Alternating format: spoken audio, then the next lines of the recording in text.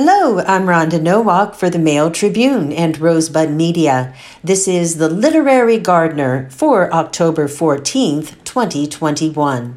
The topic this time is Voltaire's Gardening Lessons. Il faut cultiver notre jardin. We must cultivate our garden. Voltaire, Candide, 1759. In The Well-Gardened Mind, author Sue Stuart Smith tells a story about the controversial French satirist Voltaire and his novella Candide. In 1753, Voltaire's anti-religious beliefs landed him out of favor with his patron Frederick the Great. Voltaire thought it best to flee to Geneva, Switzerland, where he decided to make his exile more pleasant by creating an enclosed garden at his villa, Les Délices, the Delights. While Voltaire was busy in his garden in 1755, one of the deadliest earthquakes in recorded history completely destroyed the city of Lisbon, Portugal. Amidst utter devastation from the earthquake and the subsequent tsunami and fires, people questioned their beliefs in a benevolent God and in the prevailing Newtonian concept of the universe as a meticulously efficient and reliable clockwork. From his garden in Geneva, Voltaire was enraged by a lack of response to the earthquake emergency from Lisbon's leaders, who instead focused their attention on punishing heretics who dared express their disillusionment. Voltaire's records for that time show that he had 2 master gardeners and 20 workmen to take care of his garden, so he did have spare time to write Candide, in which he satirized philosophical and religious beliefs associated with the clockwork universe model. Following the publication of Candide in 1759, the book was immediately banned and then became a bestseller. At the end of the novella, the protagonist, a traveler named Candide, finds his way to a small farm where he's taken in by the old farmer and offered food from his garden. Candide had fallen into deep despair from the atrocities he had witnessed during his journeys, and by the recognition that he could no longer hide from the world's ugliness behind blind optimism. Yet the simple but flourishing farm and the farmer's hospitality leads Candide to finally understand the uselessness of chasing an idealized version of life while turning a blind eye to the problems of this one. Instead, he realizes il faut cultiver notre jardin. We must cultivate our garden. In other words, as Stuart Smith writes, Candide realized that life has to be nourished, and that we can do that best through shaping our own lives, our communities, and the environments we inhabit. Stuart Smith likens Voltaire's and Candide's despondency to the helplessness many people today feel about the unhealthy state of our planet, which the author calls climate grief or environmental melancholy. She writes, in response to this, we can feel caught between minimizing the problem and hoping for the best on one hand, or succumbing to despair and paralysis on the other.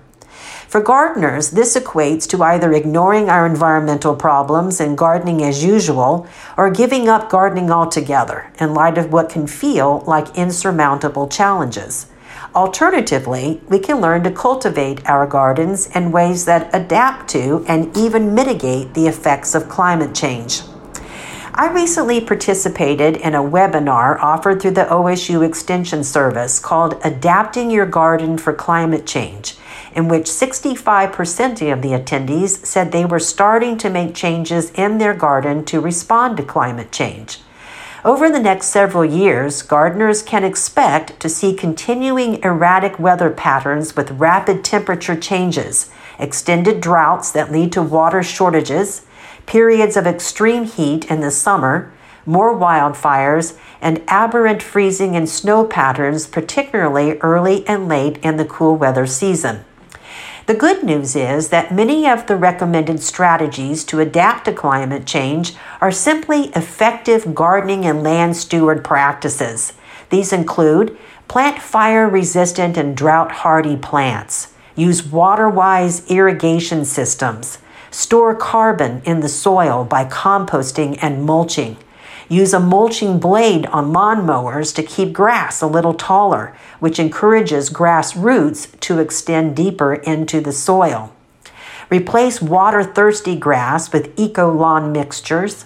Avoid products made from fossil fuels and other non-renewable resources. Buy locally grown plants and seeds, or grow plants from seed and save seeds. And use season extenders to protect plants during weather extremes.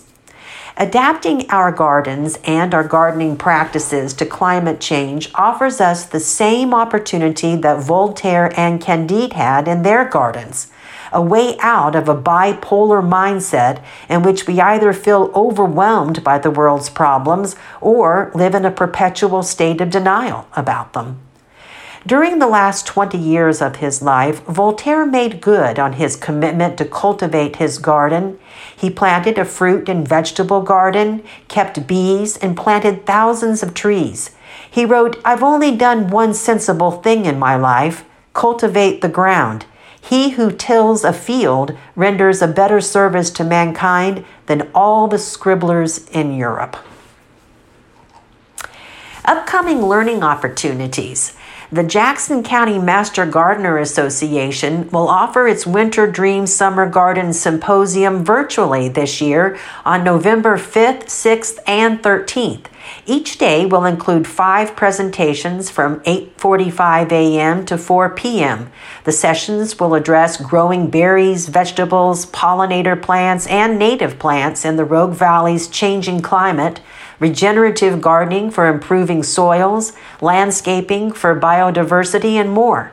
The cost is $20 for all 3 days. For more information, visit the JCMGA website at www.jacksoncountymga.org.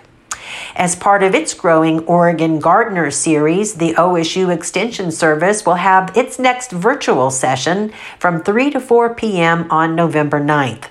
The program will focus on healthy soils for healthy people with Gail Langeletto, Urban and Community Horticulture Specialist. The webinars are free. For more information, visit the Oregon State University Extension website. And that's it for the Literary Gardener this time. Thanks so much for listening, and happy gardening.